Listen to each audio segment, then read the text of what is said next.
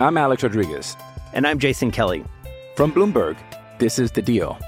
Each week, you'll hear us in conversation with business icons. This show will explore deal-making across sports, media, and entertainment. That is a harsh lesson in business. Sports is not as simple as bringing a bunch of big names together. I didn't want to do another stomp you out speech. It opened up so many more doors. The show is called The Deal. Listen to The Deal. Listen to The Deal on Spotify.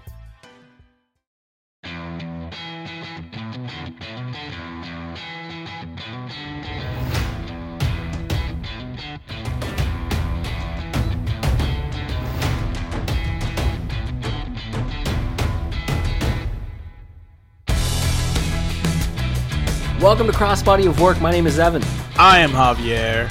This week, Paul London. Or whatever the fuck it goes. I mean, it sounds like generic 80s entrance music. It sounds like the song that I would have put on my like career mode person in WWE 2K because it 100%. sounded like the Kendrick and London song. That is fair. Paul London won our poll. So Paul London is what the people want. That I accidentally voted in. Hey, he still won, even without your vote. But there were the top two vote getters are going to be our next two episodes. So Paul London this week, Kelly next week. Oh, we're already spoiling Kelly. Yeah, we'll give it to the people up front. Well, the people did vote. The people voted. They saw it. It's on our Twitter, @Crossbody of Work. You know who wasn't an option? Earl Hebner. You know who will never be an option? Because I think Javier will straight up pull a Sasha Banks and Naomi and walk out of the episode. Earl Hebner. Yeah, exactly. You hear that, Chad? You hear that? And this is a two-person operation, okay? I can't do this without a dancing partner. Exactly. Who's going to laugh at my stupid jokes, all right? It'll just be me talking into the void for an hour. Yeah, it's called Crossbody of Work, not just cross. Not just carrying cross. Not just crossbody, not just work. Work sucks. I know. That's right. Blink-182 reference off the top. You may also be noticing, dear listener, that your friend Evan sounds kind of weird. You know, honestly, you don't sound bad for someone who's sick. In my own head, I sound terrible. Like, I can feel it in my own brain. My voice will probably go as we're going.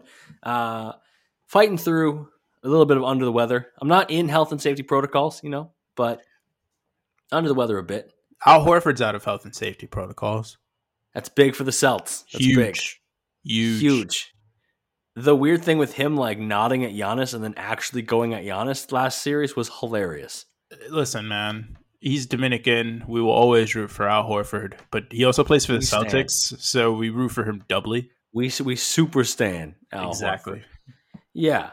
I mean, I'm not going to cancel an episode just because I got a little case of the sniffles, The people require us to talk about a wrestler each week. It's the flu game. I told Evan this earlier. It's the flu game. Yeah. It's not the flu. I mean, he's just It's sick. not.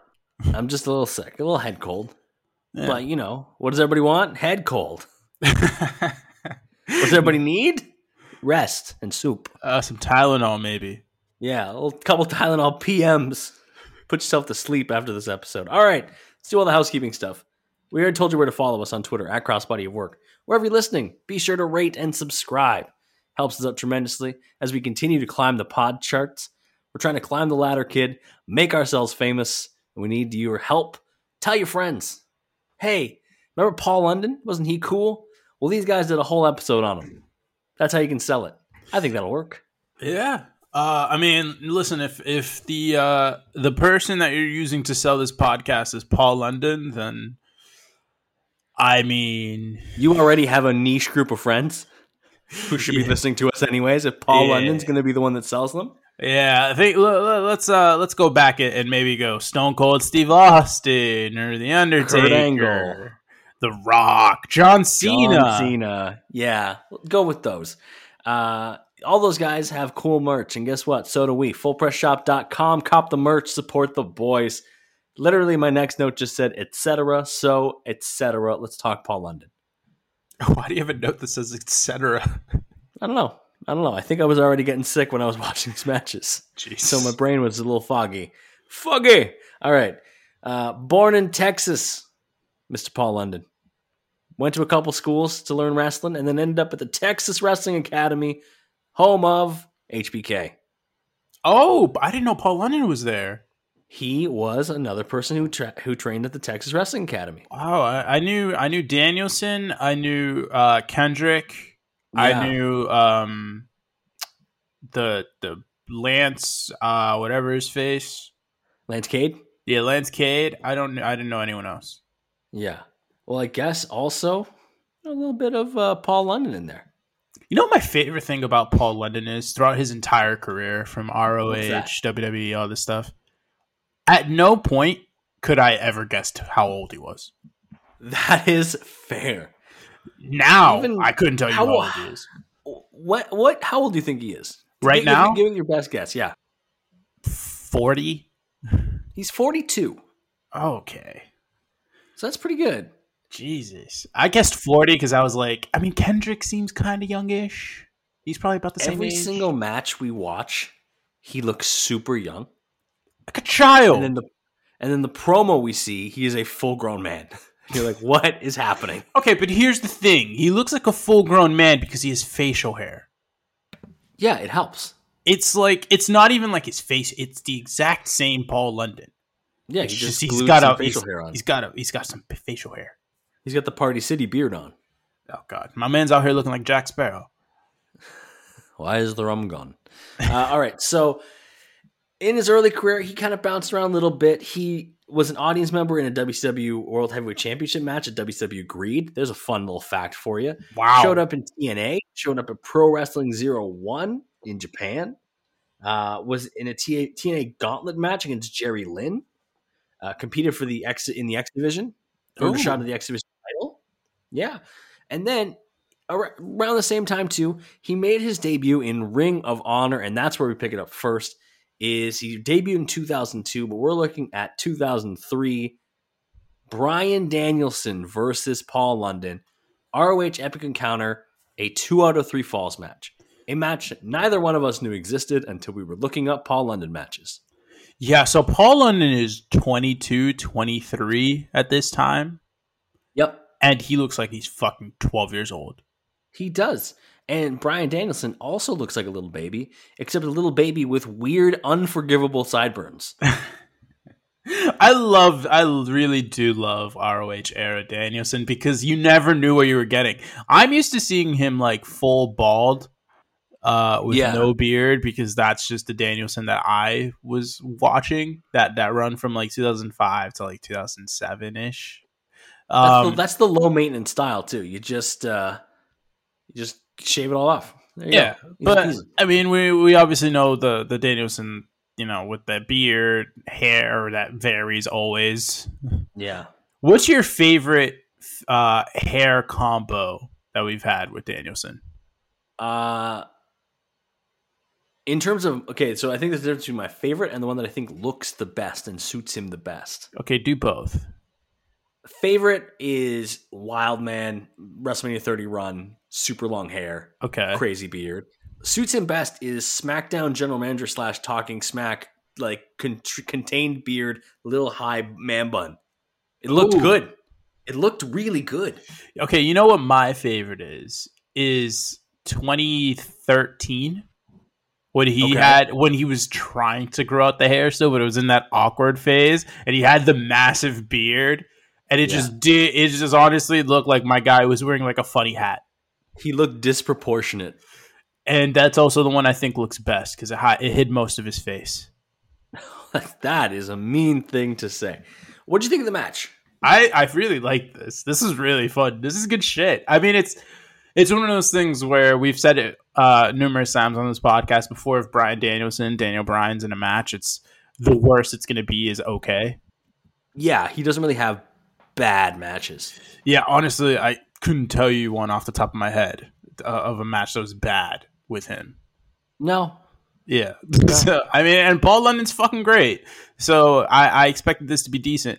My favorite thing about, especially going into this, the thing I was looking forward to most is I know for a fact that Paul London is fucking amazing at selling.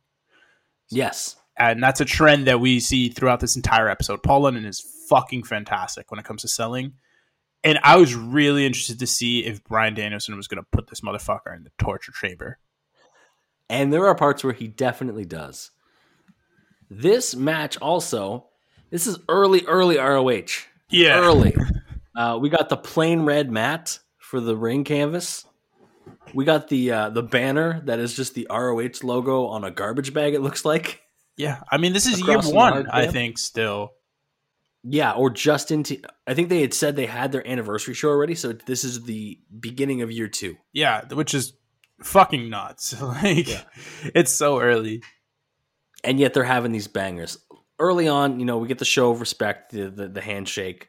There's a nice bulldog headlock takeover spot using the ropes by London that I really liked, because there's just a lot of grappling to start. Yeah.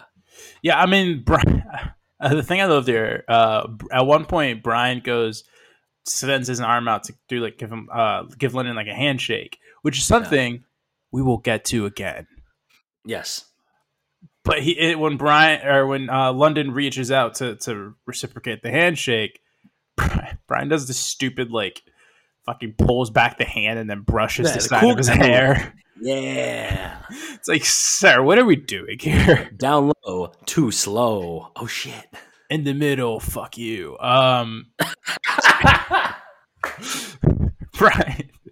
Bryan traps or gets his arm put in a ringer spot here by London, and he goes through the middle and top rope to get to the apron, and then comes back through the bottom and middle rope, trapping London's arm through the rope. And that's not only how he escapes the move, but how he's able to turn the tables on London. And honestly, the thing that really shocked me in this match was just the disparity in grappling ability between these two guys. Yeah, that's fair. London is, I mean, we see it throughout the entire episode, basically. London is not someone that grapples. He just isn't.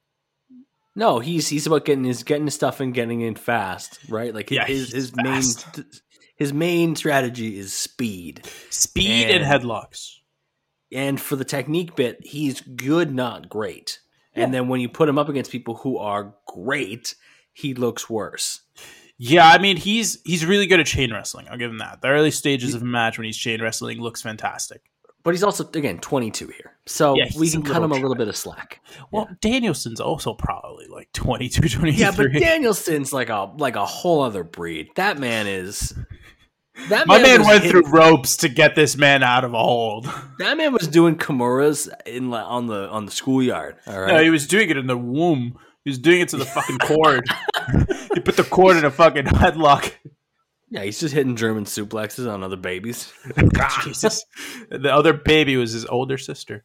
London loves a headlock, which was something I really got. Also, this is where we get those bulldogs off the ropes. They were nice. For you, they explained the code of honor. Now you know the code of honor. I like that. I was like, oh, okay. I'm like, I kind of knew what it was, but it's always good to hear again. Yeah, Bryan hits a back suplex here. And then we get some really cool shit from Paul London. So he skins the cat with a head scissor to the outside. Now, when Bryan gets on the apron to get back into the ring, he hits a disaster kick on him. He's unable to get in a position to hit a dive, but Bryan is able to hit a suicide dive. Yeah, and that was freaking nuts because there's 0.2 centimeters of space ringside between the ring and the barricade. Back in the ring, Bryan hits a bridging German for a near fall. And pretty soon after that, we get the first fall. Yeah, so London's on the top rope. Fights off a Danielson. Danielson's trying to get him off there. And it's like a Saito suplex he's trying to... Then Danielson goes up for just more of a regular suplex. And London turns into a crossbody off the ropes, off the top rope. And gets the pin. 1, 2, 3. He's up 1-0. No fight from Danielson either. It looks like it was out. Then, of course, they do a handshake for fall 2. You don't need one. They do the 30-second rest period, which also makes sense.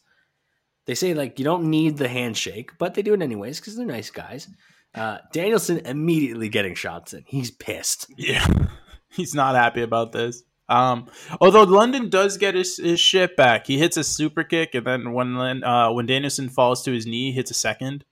He hits a super kick very, very, very lightly. It's a glance of a super kick, just a little tap, and then he fucking connects on the next one. It is an aesthetically pleasing super kick, but not a technically pleasing super kick. Yes, it looks good. It's like there was this old video I remember I used to watch. It was a comedy video, so it wasn't supposed to be real. And it was guys talking about basketball, and they're like, "It doesn't matter if you make the layup. What matters is if you look cool doing it.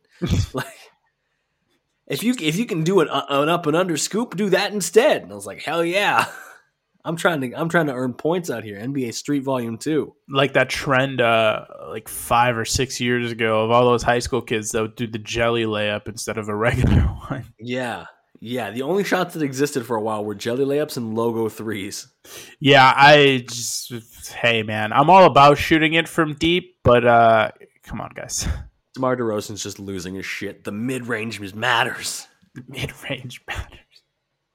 Hashtag mid-range matters, baby. So back to the match here, because basketball talk now back to the wrestling. There was a shin breaker that Daniel Bryan did where he just basically hucked London into the corner. Yeah. London's also small, and even small, like, Danielson's small, too, but, like, London's small enough that Danielson can just be like, I'm going to fucking just toss Admittedly, Paul London's like 5'11". I'll be generous. He's like 5'11", 6 feet. Yeah. Somewhere in that range. He's just fucking skinny. He's light enough that Danielson can just fling him. Yeah, that man, if he weighs 150 pounds, I'm shocked. Shocked and confused. I mean, nowadays, probably. No, I meant then. Yeah. Right now, he's billed at 5'10", 180. 5'10", really? 5'10".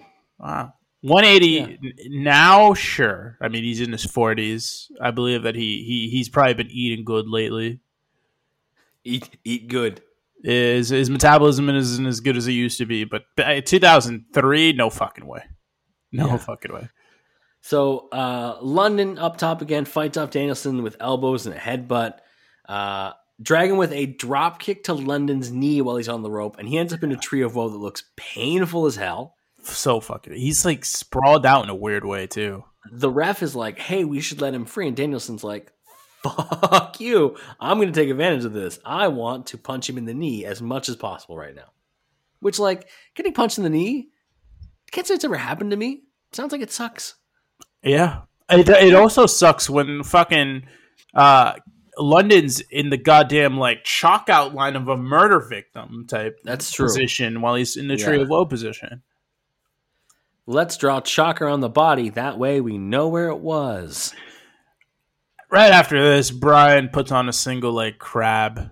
And then he gets real deep with that shit.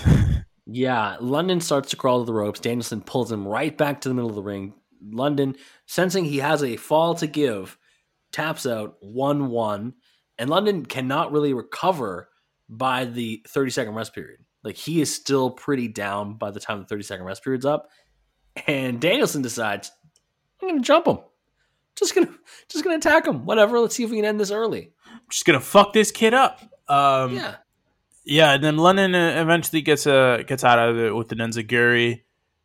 Bryan grabs his foot at one point here, so London uses the other foot and just starts stiff kicking the ever loving shit out of Bryan's head in a way that I was like, oh, so that's where the concussion problems came from.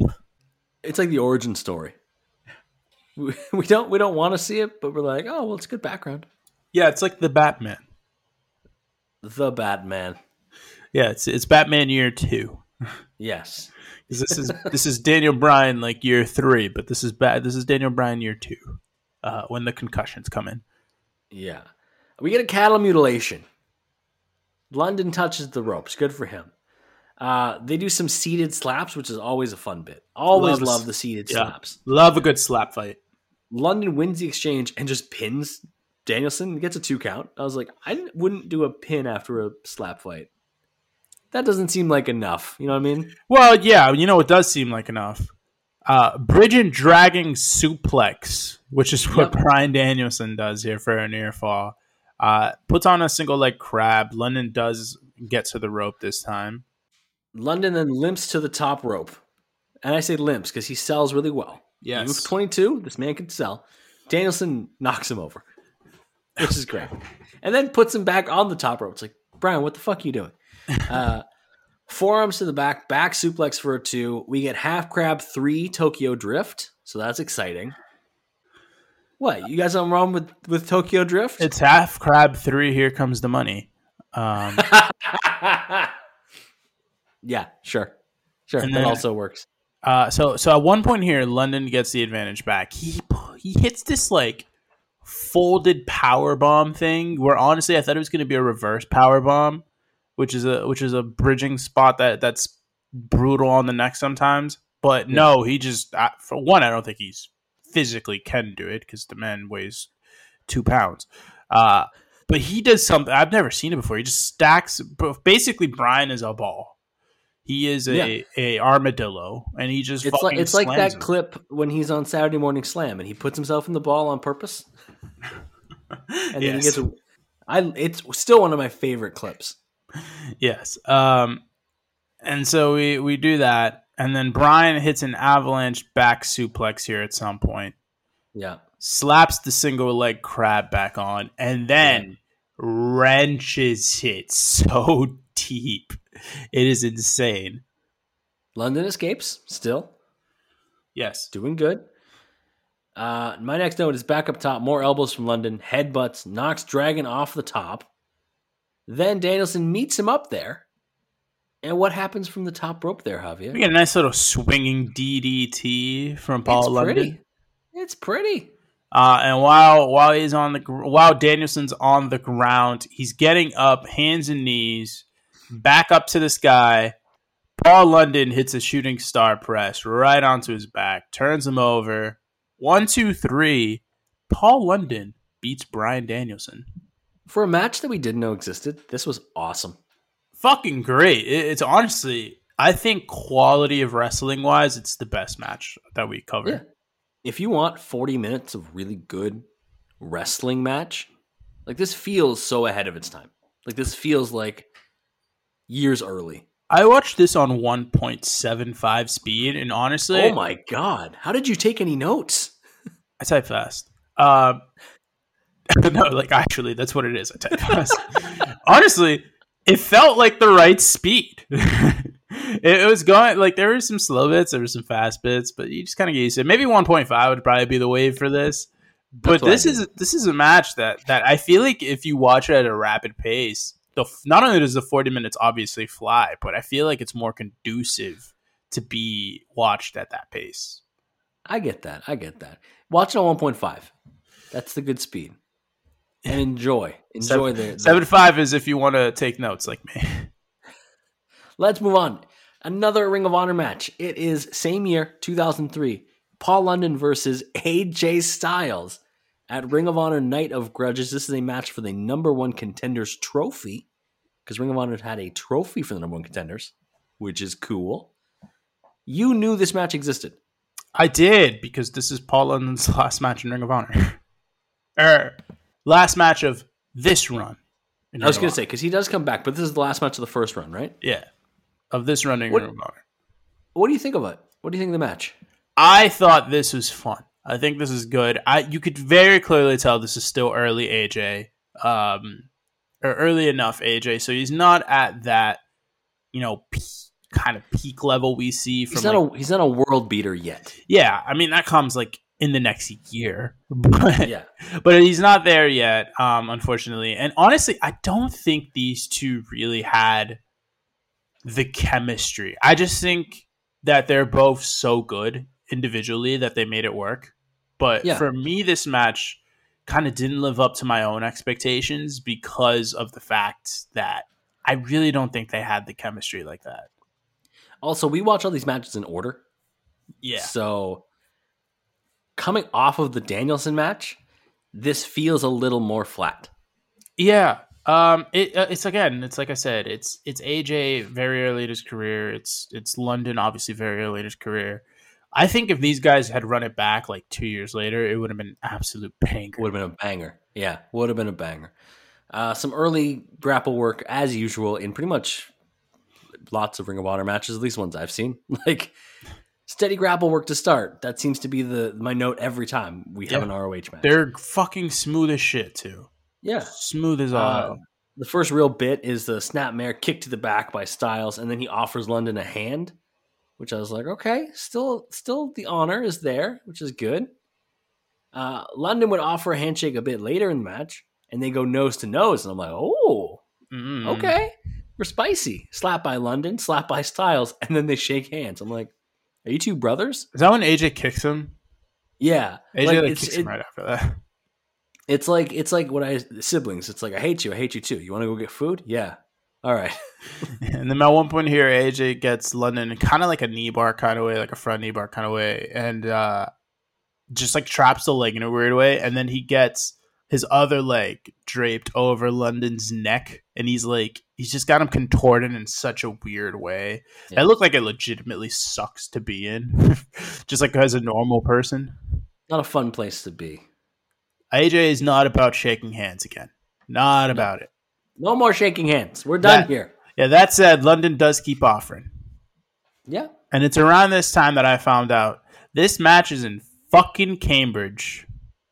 Oh, it's in Mass. It's in Cambridge, Massachusetts. Those fucking dickheads. They say it's in Boston. It's not in Boston. Cambridge is not Boston, guys. Yeah. Cambridge is where Harvard is. Tufts. It's the MIT. Same way I'm going to throw a Canadian one out there. Mississauga's not Toronto. All right. I don't know that. I don't even know what Mississauga is.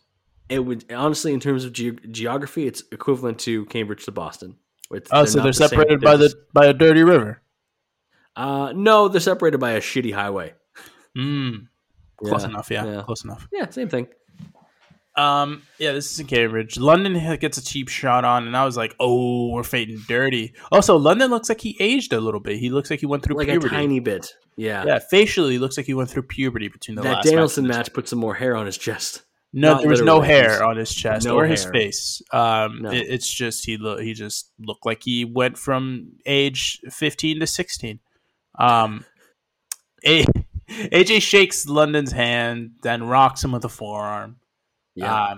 These two have been incredibly even through the first 10 minutes of the match, I would say. Yeah, we get a big springboard drop kick by Styles. Oh, yeah. Goes for a tope, nobody home. London with what I thought was a baseball slide, but then commentary corrects me, and no, he drop kicks him through the first and second rope. Yeah, which looked fucking brutal. And then he gets AJ's leg on the railing and just starts absolutely obliterating it. Then London wants a springboard on the barricade. He's been controlling a lot of the outside stuff. Styles drop kicks him off the barricade, which I was like, oh shit. That's a dangerous looking spot on the outside. We love a danger. Back in the ring, AJ hits a snap suplex and then goes right in through to a swinging neck breaker. One-handed swinging neck breaker, really cool. Yeah, I mean, I really wish that Ezekiel would do that. Yeah, who wants to speak with Zeke? Sure. London no-sells an enziguri while keeping hold of AJ's leg. Hits a dragon screw because he's working over the knee because AJ's knee is completely in shambles. AJ does hit a brainbuster here. And this is when I was like, oh, it's getting spicy because a brainbuster is like the finishing move of half the ROH roster at this point. I believe it. There's a sequence in here that is one of the smoothest London sequences we see in this entire episode. It's the dragon screw is followed by an elbow drop, a quick kip up, and then a fist drop. It's this quick little 5-second sequence. It's so nice.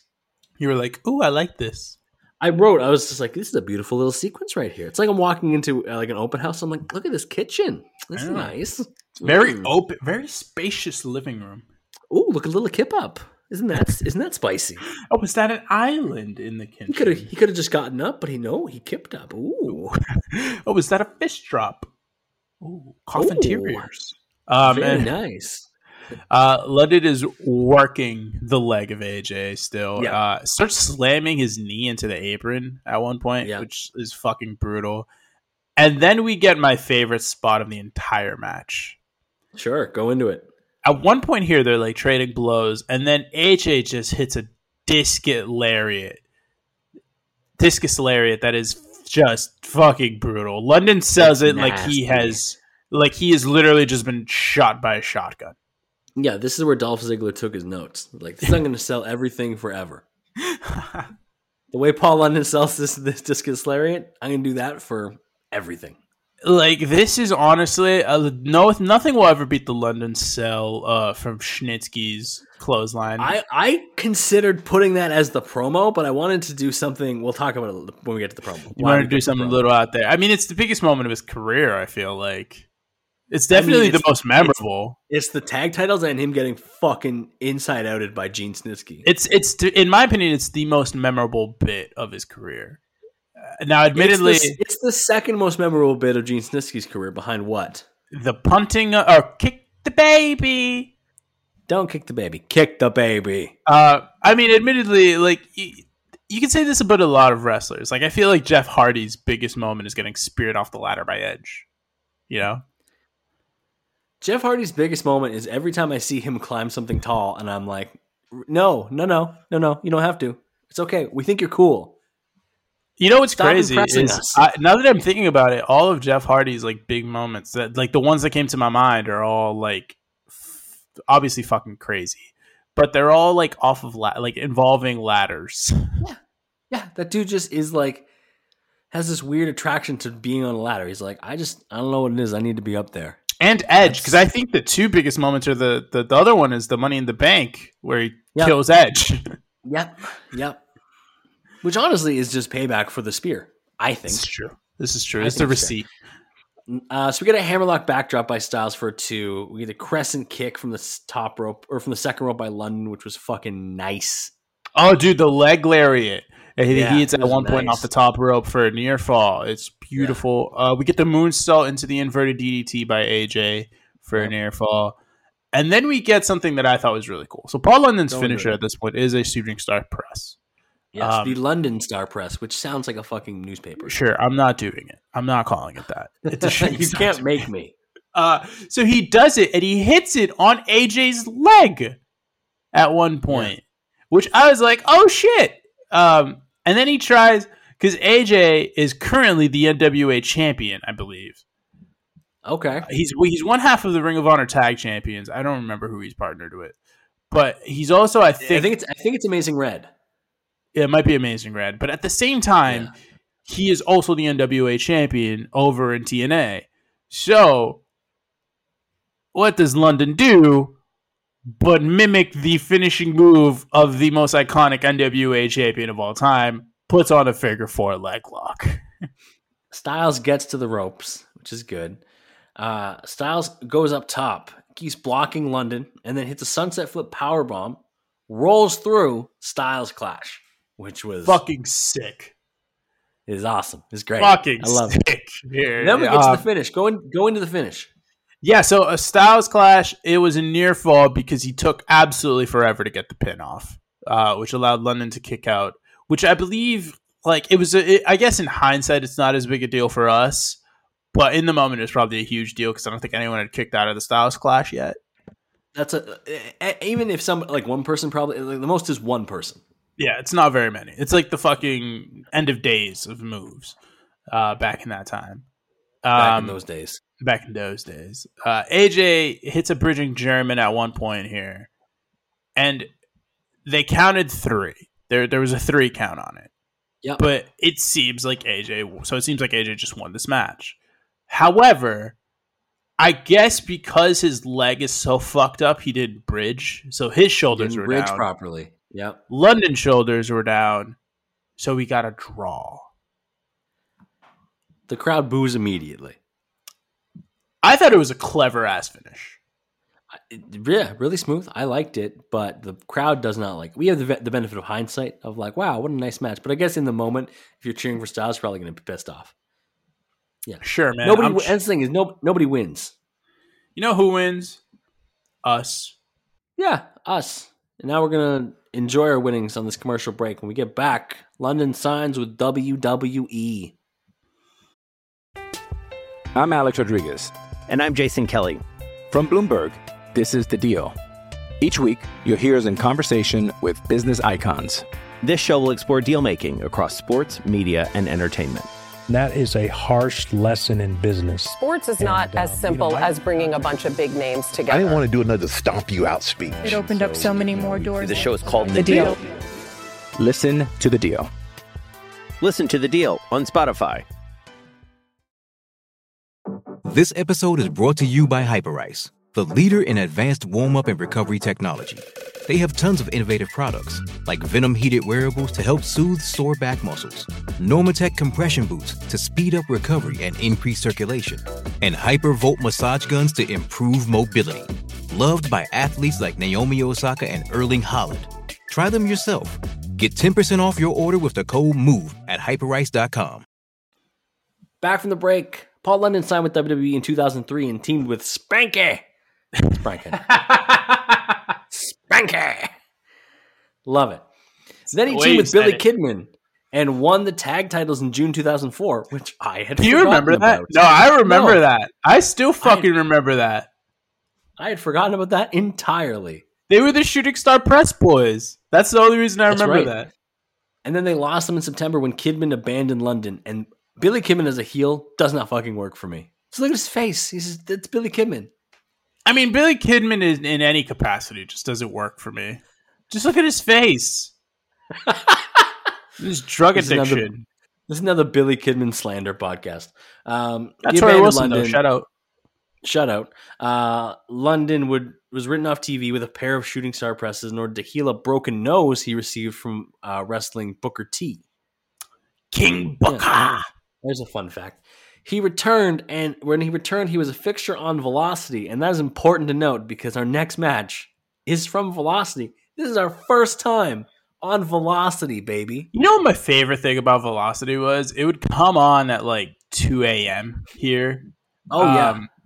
And it was on the USA Net. Well, now it's the USA Network. Back then, it was something else that I completely don't remember. Actually, in 2004, it might have been Spike. It might have been on Spike TV. Okay. Yeah. And my favorite thing about it was I would always go to sleep like kind of early sometimes. Yeah. When I was a kid, because 2004, I would have been like 6 or 7. I would always just like burn myself out, fall asleep at like 8 or 9, and then wake up at like 1 or 2, and then just watch TV. So I would always end up catching Velocity on the weekends. Yeah. So it would come on Saturday into Sunday at like 2 a.m. And I just remember watching all these Velocity matches, and that's how I would see like the random people. So whenever you guys see me like cheering for someone like Rene Dupree or something like that, it's not because they were on SmackDown and I got all this acclaim. No, it's because I saw these motherfuckers on Velocity. See, you unlocked that memory for me too, because it would air on what was called The Score, which was like just essentially just a constant sports ticker. That's all it was. But it would always air on The Score at like midnight. Like that's how they'd fill it. Is they on the weekends like 12 to 3 would be they'd show SmackDown again and Velocity. And so you get to see Velocity. I was going to ask you what your favorite C show is, but I assume it's Velocity now. Oh, it's 100% Velocity. I wasn't really around for Heat, so I never got Heat. I also wasn't as into Heat. Heat has like some bigger moments, I think, because it was always the lead into the pay-per-view. But sure. Velocity. Yeah, Velocity was Paul London.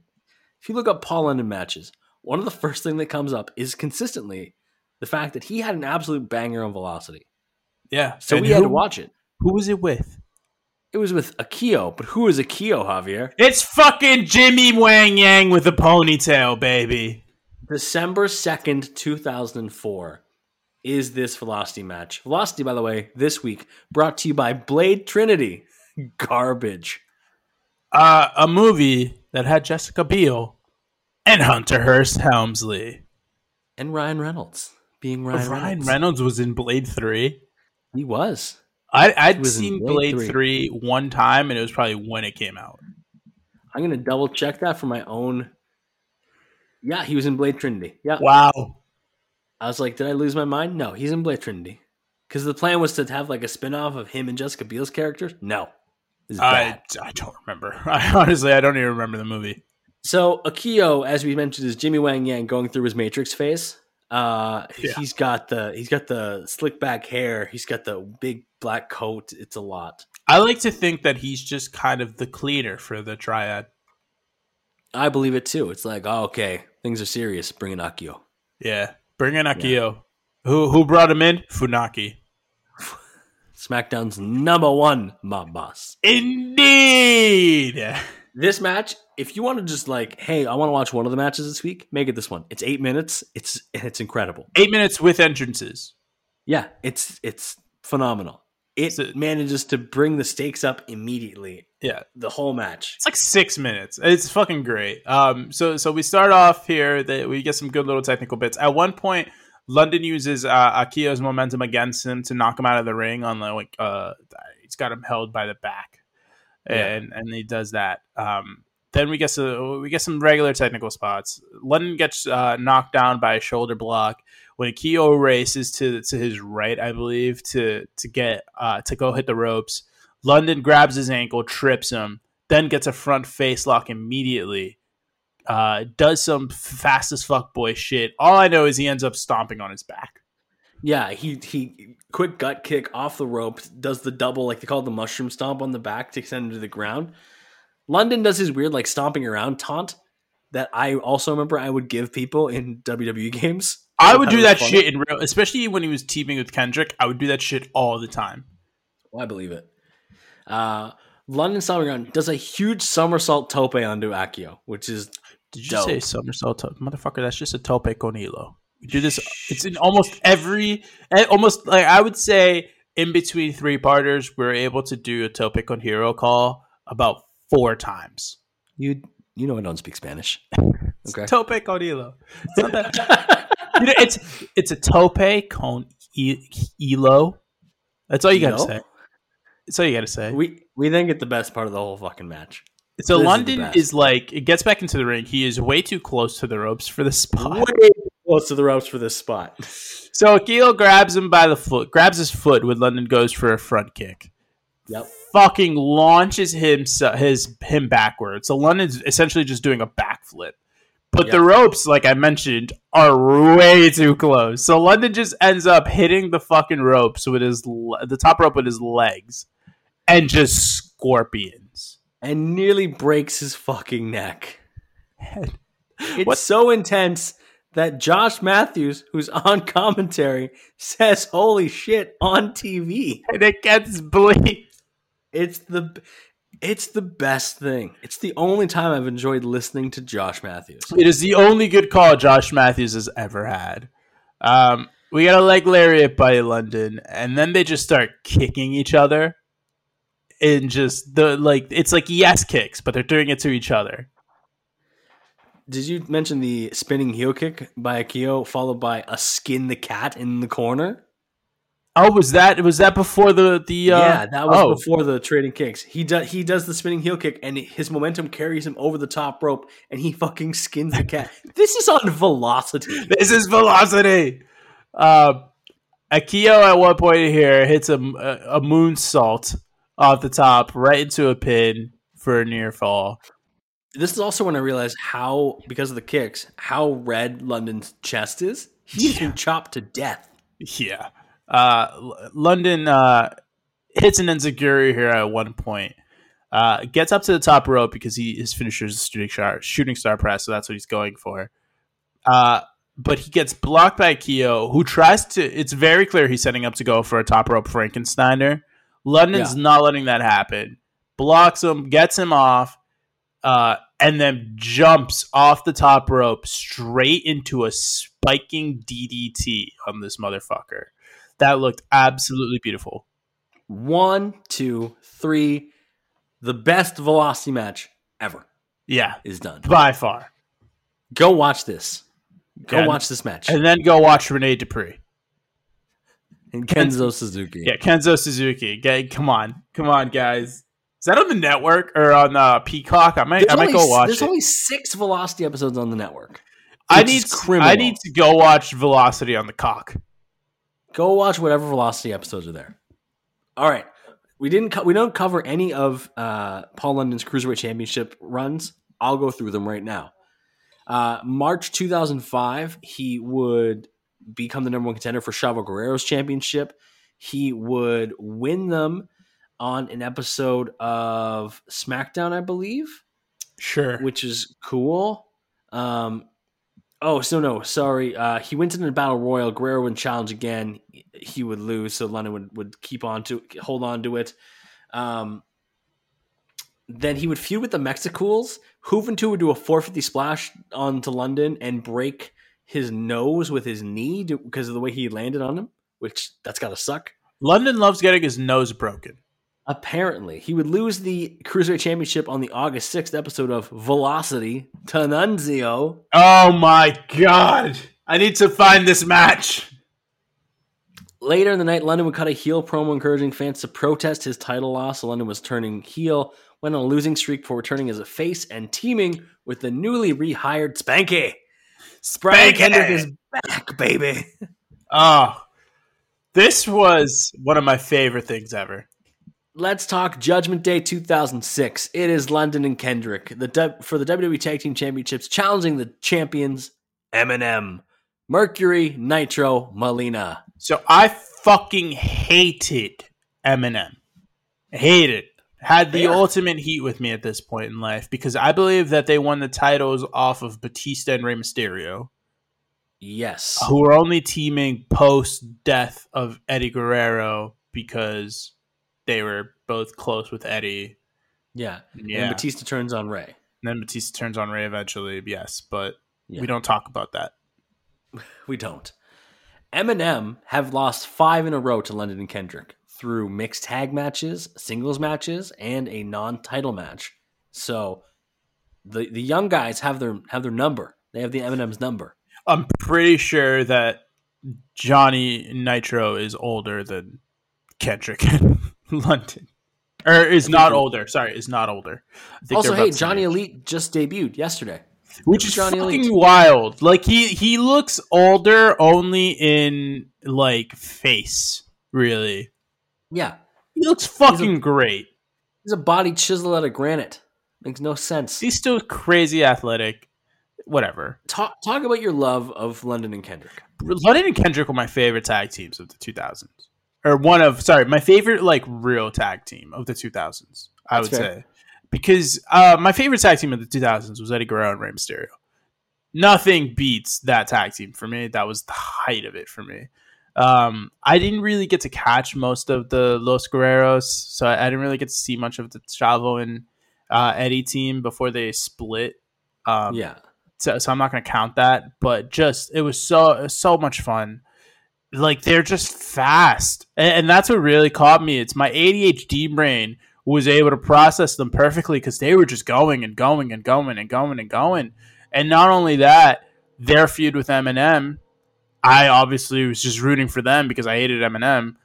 But it's like you mentioned, they were always getting results over MNM in a way that meant so much to me because nobody really could. Like, they just kept cheating to win, and Melina would get involved, and all this other bullshit. And they just seemed to have their number, and I love them for that. So MNM, honestly, is the reason. Like, I would genuinely say MNM is the reason why I love London and Kendrick as a team so much, alongside the fact that they were just so fucking fun. And when I say they're my favorite team of the 2000s, I want to caveat that by saying in WWE. Mine is still World's Greatest Tag Team, but, like, I get the appeal. Sure, man.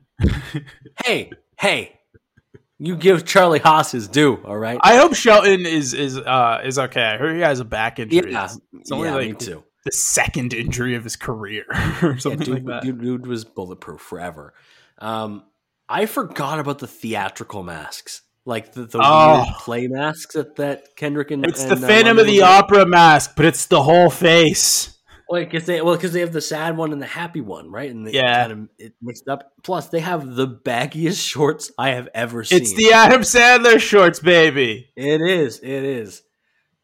That should be our new merch. It's just Adam Sandler shorts. Evan, I would buy 8 of them. I would too. I would buy 83 of them.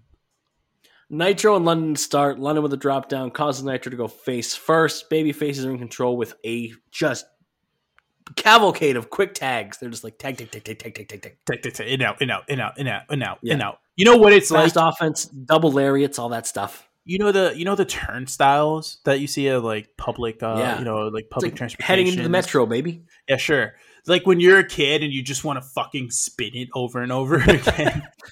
Ooh, this makes fun clicking noises. Click, click, click, click, click. I would do that shit all the time when I was at Six Flags New England more than anything. I would just like, when I was going through, I would try to like spin it as often as I could. And they were like, you can't do that. And I was like, oh, okay. And then I'd do it like a couple more times and then I would stop it. That's fair. I mean, it's fun. And we have very ADHD brains. So we're like, ooh. And also, I'm baby. I am baby. But I am baby. We need to mention it now because it's very obvious to this match. Goddamn, Taz, please stop thirsting so heavily for Melina. Please. I think I could do without. I've been thinking about this while I was watching this match, but also just in general, because we talked about last week with Wade Barrett. Can commentary just keep it in their fucking pants? Like, it's one thing when Corey Graves is doing it for his literal wife. For his actual wife. Honestly, I respect that. You should. That's how you should hype up your wife. Yeah. I get it. Go on, King. That's your queen right there. Go off. Do what you gotta do. These are professionals, all right? We know they're attractive. We have eyeballs, all right? Yeah. Just, show don't tell, okay? Yeah, Mandy just Rose relax. is in fucking fishnets. We get it. We fucking get it. We get it. She went to the Dress More Sexy fucking seminar that John Laurinaitis put in, which sounds insane. All I know is thank God Nikita Lyons showed up to it. That's an insane sentence I just said. Anyways, we got all the fast tags and everything. Nitro powers Kendrick into the corner. He gets free with a hip toss though. London and Kendrick force him to the outside. Backdrop by London sends Kendrick onto Eminem on the outside. Just like the back body drop to him. Yeah, just fucking throws his ass out there, which is great. Yeah. Dive by London. Mercury dodges and London is isolated in the corner. Uh-oh. Yeah, we got a double gut buster by Mercury and Nitro here. At one point, though, down the line, Kendrick is able to get back into the ring. Eminem hit a snapshot. Yeah, London, which I was like, that is so early for a snapshot. Yeah, London, who was tossed out of the ring by Nitro, I believe, is able to save the match at the last second. I was like, whoa, snapshot. No one kicks out of the snapshot. Yeah. It's like it was like legitimately like the most protected finisher in the universe, which again, fuck Eminem. But also the snapshot, fantastic finisher. Oh, it's great. Fantastic. It's a great tag team finisher. Somebody should steal it. Yeah, someone needs to steal it expeditiously because it's fucking great. So London makes the save, but then gets tossed out of the ring. So does Kendrick. So everybody's on the outside now. Kendrick does get pinned again, but he kicks out this time. Yeah. Melina puts the boots to Kendrick on the outside too. Yeah, so Kendrick rolls up Nitro for a 3, but Mercury had the ref distracted. After that, Mercury gets into the ring. He hits a good vertical suplex for a near fall. All this is on Kendrick. Kendrick is getting rocked. Yeah, Kendrick's getting bodied right now. Mercury throws Kendrick out of the ring, distracts the ref while Melina is kicking Kendrick. Yeah. And then we get the only time the babyfaces are able to get sign of life is Nitro gets his boot in the corner, puts his boot in the corner, the heel tag team shtick. Yeah. Mercury goes to Irish whip Kendrick into it, but Kendrick is able to reverse the whip. Mercury goes into the boot. Kendrick immediately turns his ass around, tags in London. Hot tag by London. Didn't really do much. Right hands for everybody. He's got a right hand with your name on it, sir. Then you get a flying back elbow. We get the double clothesline, a roll up for a 2. I was like, okay, this is okay. We get a really cool spot by London here, though. London's on the apron, gets grabbed by Nitro, who's on the apron, and London's now back in the inside of the ring. Drop kicks Nitro off the apron and moonsaults himself off of the drop kick onto Mercury in one motion. Yeah. Which was lit. Then we get the most annoying part of the match, which is on the pin. It's broken up by Melina doing her best Black Bolt impression and being the loudest person in the world. Just screaming. Oh my God. Just screaming. I can't spoil the movie. No. Also, better example, Banshee from X-Men. There we go. Yeah. Remember when they reboot the X-Men and it was fine, I guess? The first one was really good. First one's really I good. love Days of Futures Past. Absolutely love that movie. I'm a big fan of Days of Futures Past. And then they absolutely desecrated it with Apocalypse. Yeah, Apocalypse was bad.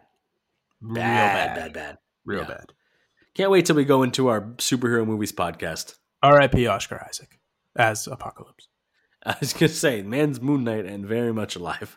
Yeah, Melina gets in the ring and screams. So London, at one point here, moved, and Mercury knocks. Sorry, Nitro's holding London. Mercury comes off the ropes and is clearly going to get a shot in of something. I don't know. This feels like they didn't execute this plan very well because I feel like the momentum would have just kind of hurt Nitro anyways, or knocked him off the apron or something. But we don't talk about that.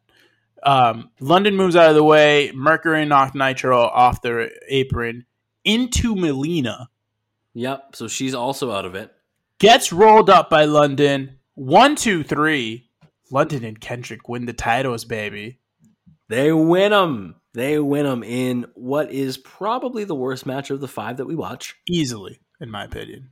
Yeah, but still fun. Still fun. Still good. We get to see the big baby face win. And after the match, Nitro and Melina beat the shit out of Joey Mercury.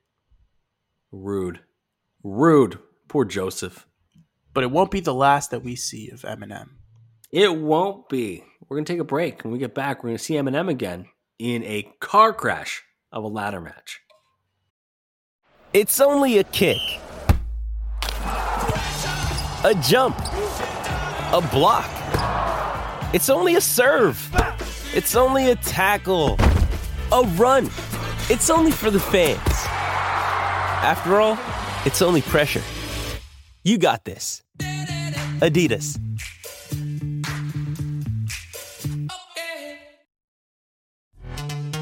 This episode is brought to you by Pepsi Wild Cherry. Pepsi Wild Cherry is bursting with delicious cherry flavor and a sweet, crisp taste that gives you more to go wild for. Getting wild may look different these days, but whether it's opting for a solo Friday binge watch or a big night out, everyone can indulge in their wild side with Pepsi Wild Cherry. Also available in Zero Sugar. So grab a Pepsi Wild Cherry and get wild. Back from the break. It's Armageddon, baby. 2006? 6. 4-way ladder match. Our friends London and Kendrick. This is the toughest test so far. Are still champs, by the way. Yep, still champs. It's been like almost a year. They are defending against... They're supposed to be defending against just William Regal and Dave Taylor. In a straight-up match. Which is fun because they're just defending against dads. Just British dads. And that's cool. That was I love that team. Regal and Dave Taylor were so fun.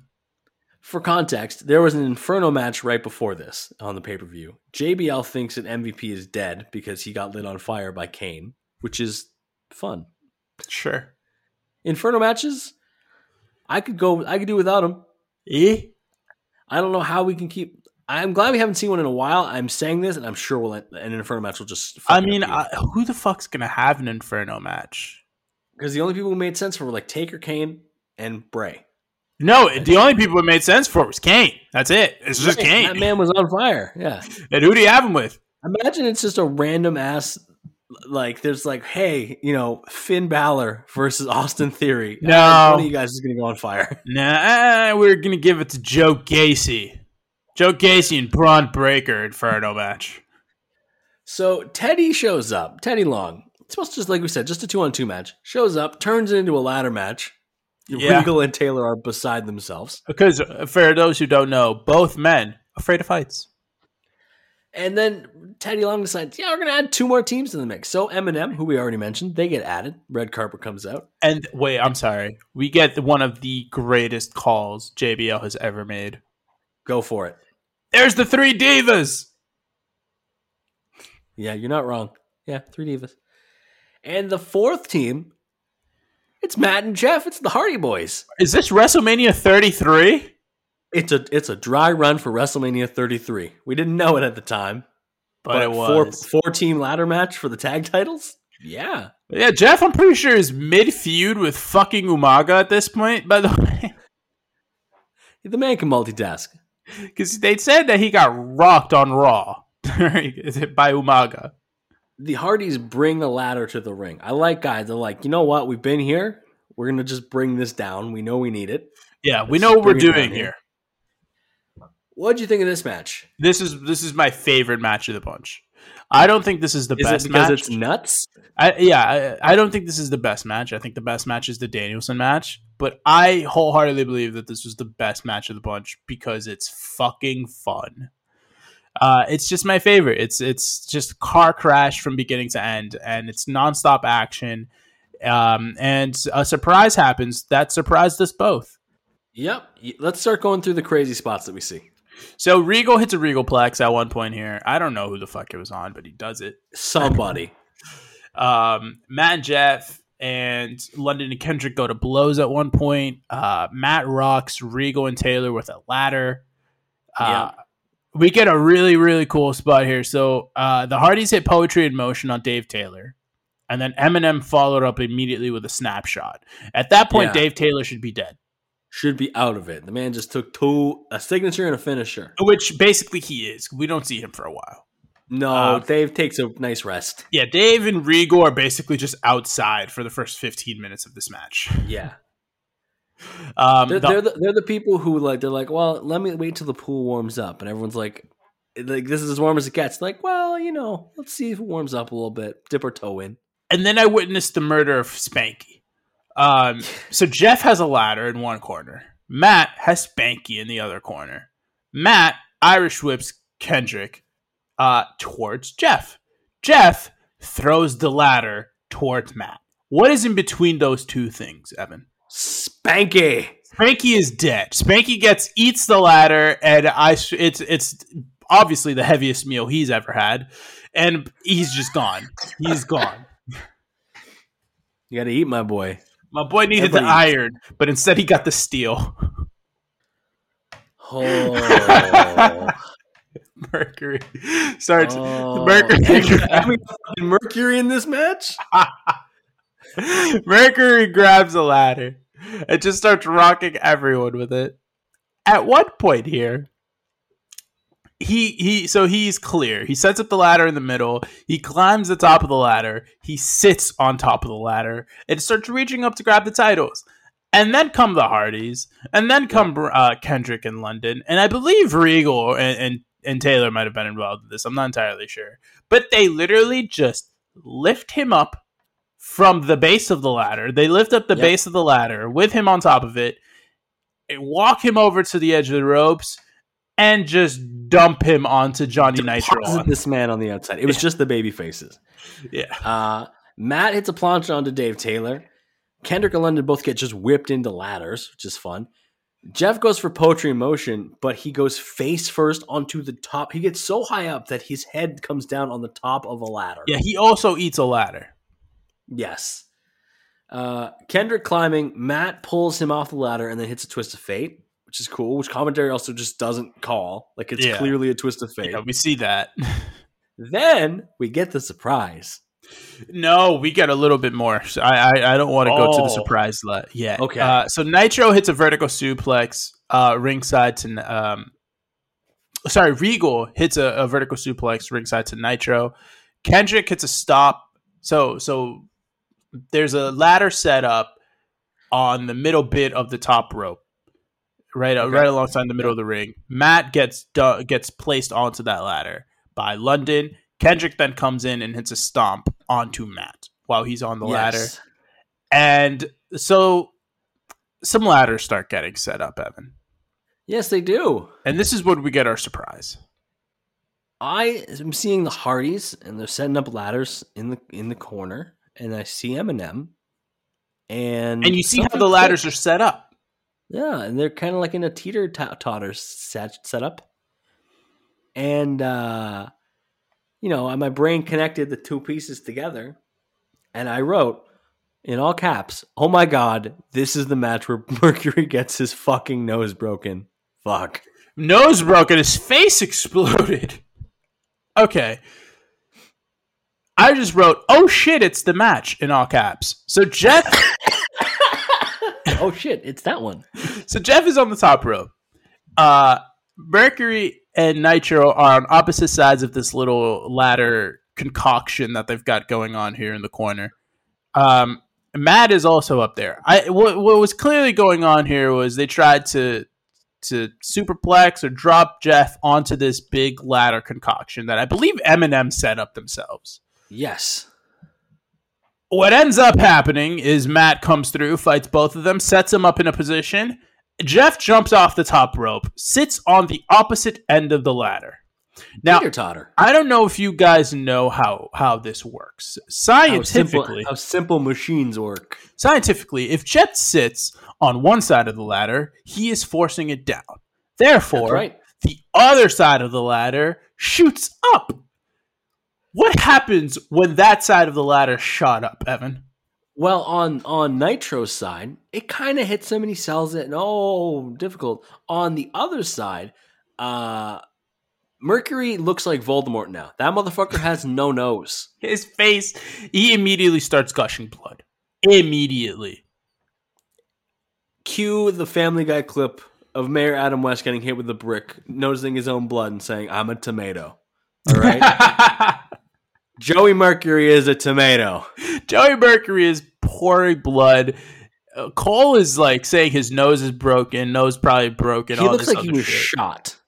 He's literally like his face is just red, and as we know now, he fucked up completely. His face, like he goes to a local medical facility immediately. Yeah, well, he fucking needed it. Honestly, let's make this an international fucking medical facility at this point. That's what his face needs. The man had doctors in Switzerland. Yeah, his face had to have some significant plastic surgery because his face was absolutely fucking rocked. And that's how we get the Joey Mercury that we know today with the massive scarring on his face. Yep. Other things somehow happen after this. Yeah, so we get a London... In the immediate aftermath, Taylor and Regal are in the ring. And I was like, where did you guys come from? Yeah, so we get a back suplex off the ladder to Matt. Or London hits one to Matt.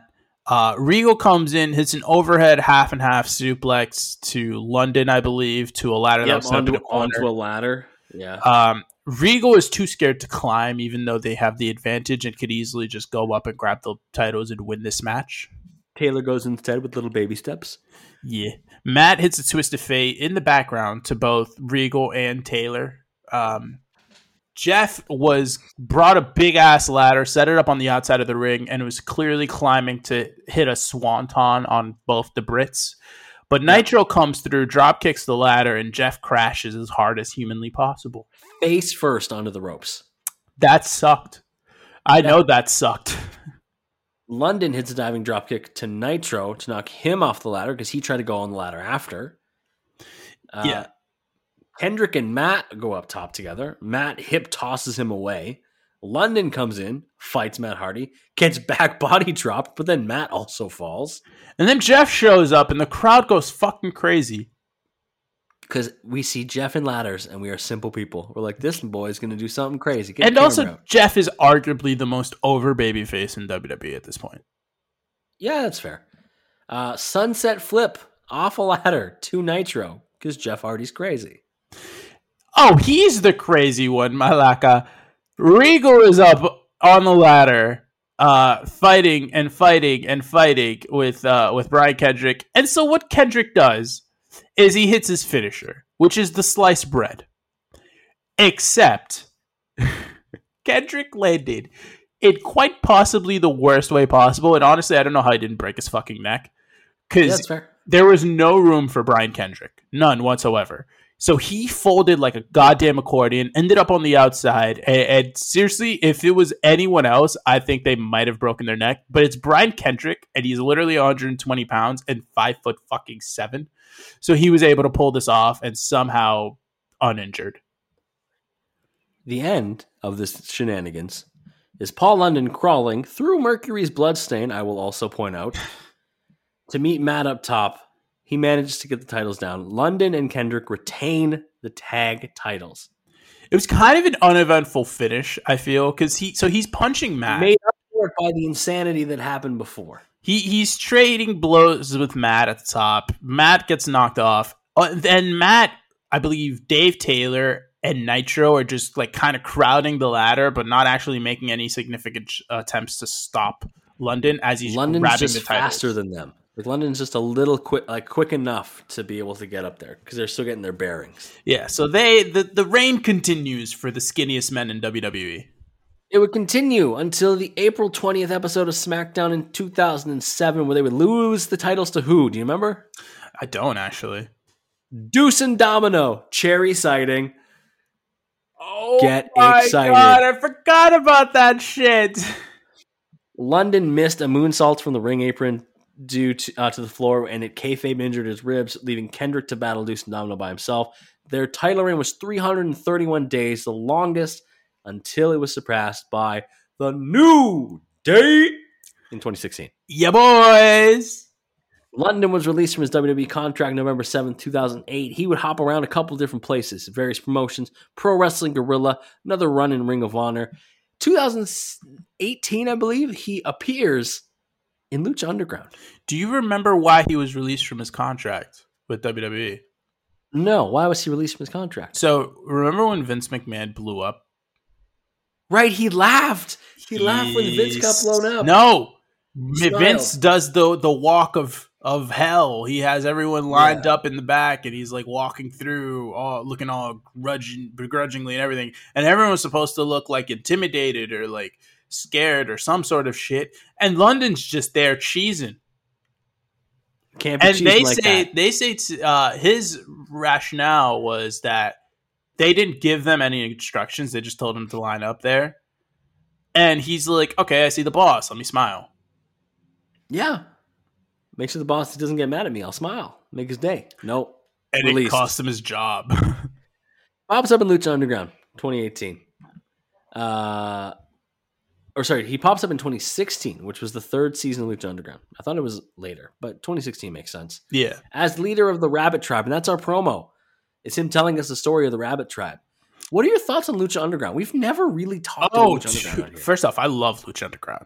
I thought it was so fucking cool. First two seasons of Lucha Underground are, to me, just the best shit ever. It's the reason why I still love Angelico to this day. His trios team with Ivelisse and Matt Cross. I forget what his name was in that show.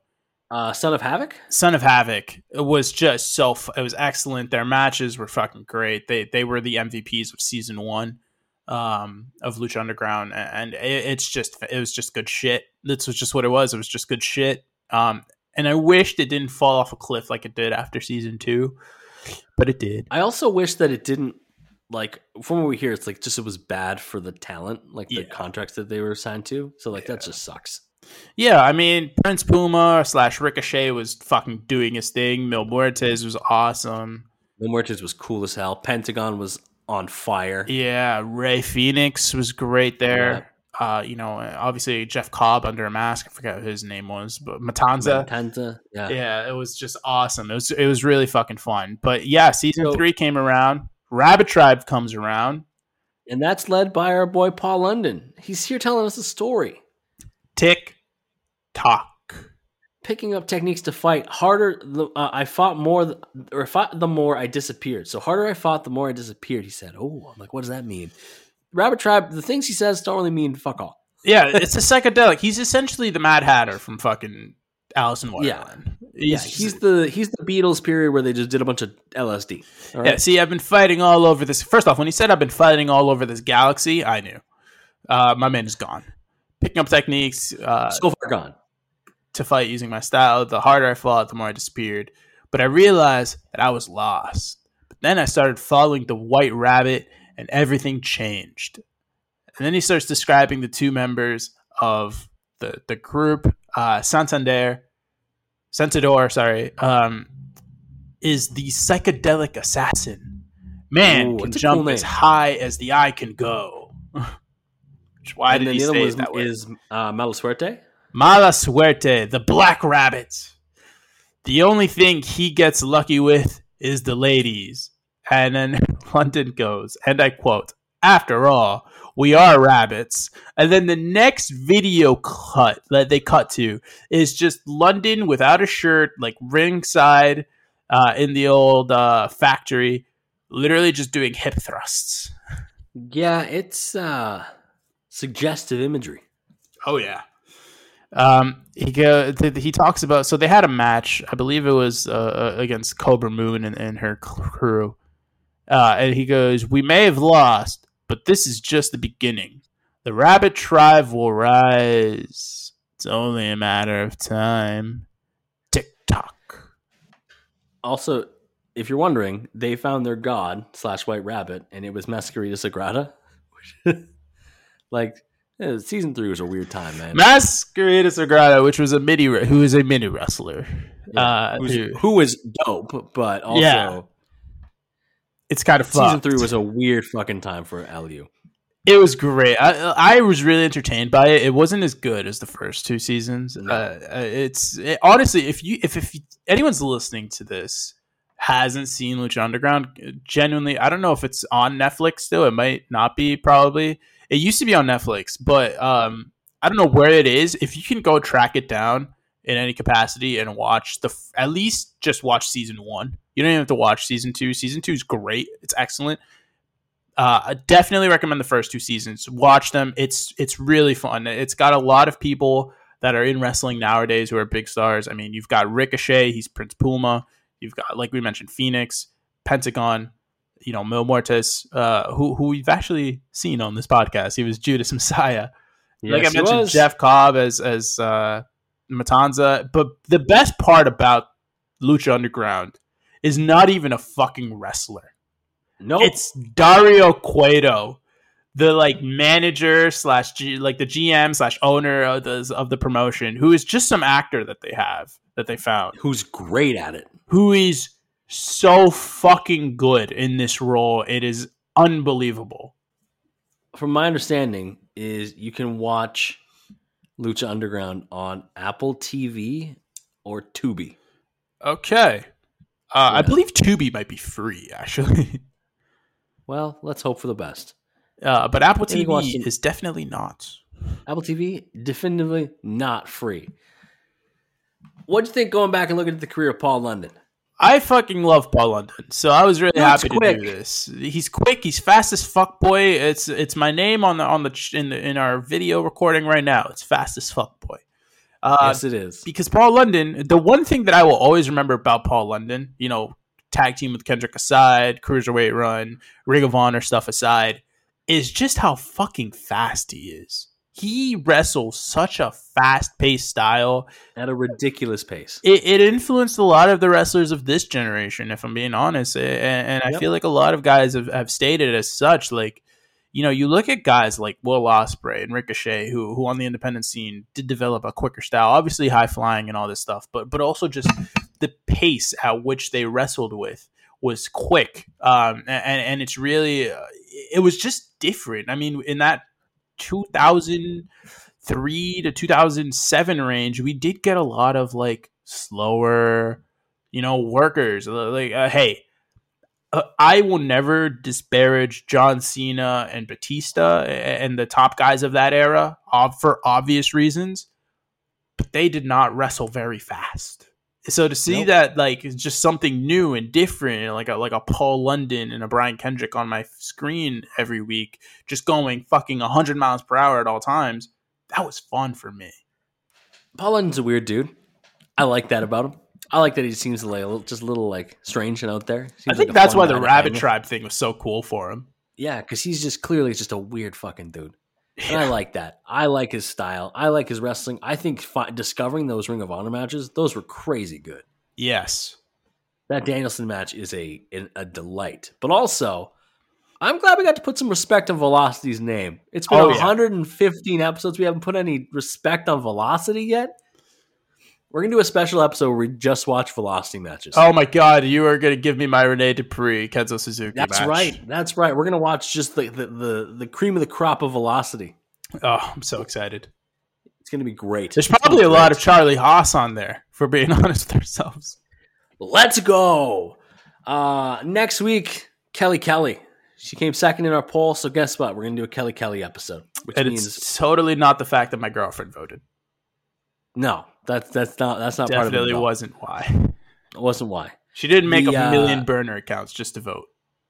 we have been getting followed by some random bot accounts, but also we see you following us, actual people. So you know what? Thanks for joining us. Yeah, we see you, listeners of our podcast, If you want to come, if you don't follow us on Twitter and you want to come join our group of, I want to look up the exact number as of the time of recording, of 2,194 people, come join us. Yeah. That is an absurd number of people. It's a lot of people. I mean, admittedly, we have a lot of people that fucking listen to this. Which is great. It's fantastic. Overwhelming. And it should be more. Great. So get more people to listen to this. That's right. Follow wherever you're listening. Follow us on Twitter at CrossBodyWork. Javier, where can people follow you on social media? I'm on the Twitter machine at JMelloSports. Follow me and I might yell at you. Follow me if you want. At 7 Gomes. ITS, GOMES, but most important, follow the pod at CrossBodyOfWork. Javier, any final words for the people? This week on Life Advice with Javier. You know, Evan, it's allergy season out here. Not for me. Sure is. Not for me. I don't have any allergies, and I'm perfectly fine in the spring. I'm that lucky person. But my thing is take care, everyone out there. Take your Benadryls. Take whatever the fuck people with allergies take. You know, my girlfriend's struggling in Puerto Rico right now. She took an allergy shot. She did all this stuff, and she's still fucking congested like a motherfucker. And, you know, we live in a time period where, there's a virus out there that has people very concerned. So if you get the sniffles, definitely get yourself tested. But also, make sure that you're doing well. Take your Benadryls, take a leave. What the fuck do people do when they have allergies? I mean, you probably have them. I don't. Oh, shit. I don't have allergies, not the seasonal ones. But, Benadryls, all those. Yeah, do what people do when they... well, we can't really give advice on this, can we?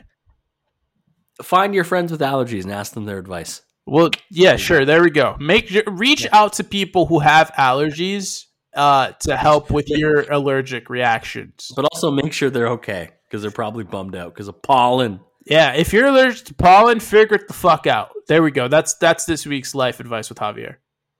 I want to say we stuck the landing. We kind of did. That's it for this week. Thanks so much for listening to us talk about Paul London. Back next week, we're talking Kelly.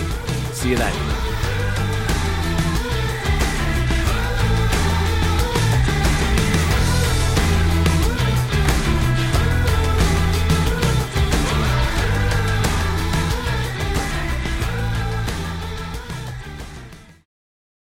Step into the world of power, loyalty, and luck. I'm gonna make him an offer he can't refuse. With family, cannolis, and spins mean everything. Now, you wanna get mixed up in the family business. Introducing The Godfather at ChumbaCasino.com. Test your luck in the shadowy world of The Godfather slot. Someday, I will call upon you to do a service for me. Play The Godfather, now at ChumbaCasino.com. Welcome to the family. VGW Group. No purchase necessary. Void where prohibited by law. See terms and conditions. 18+.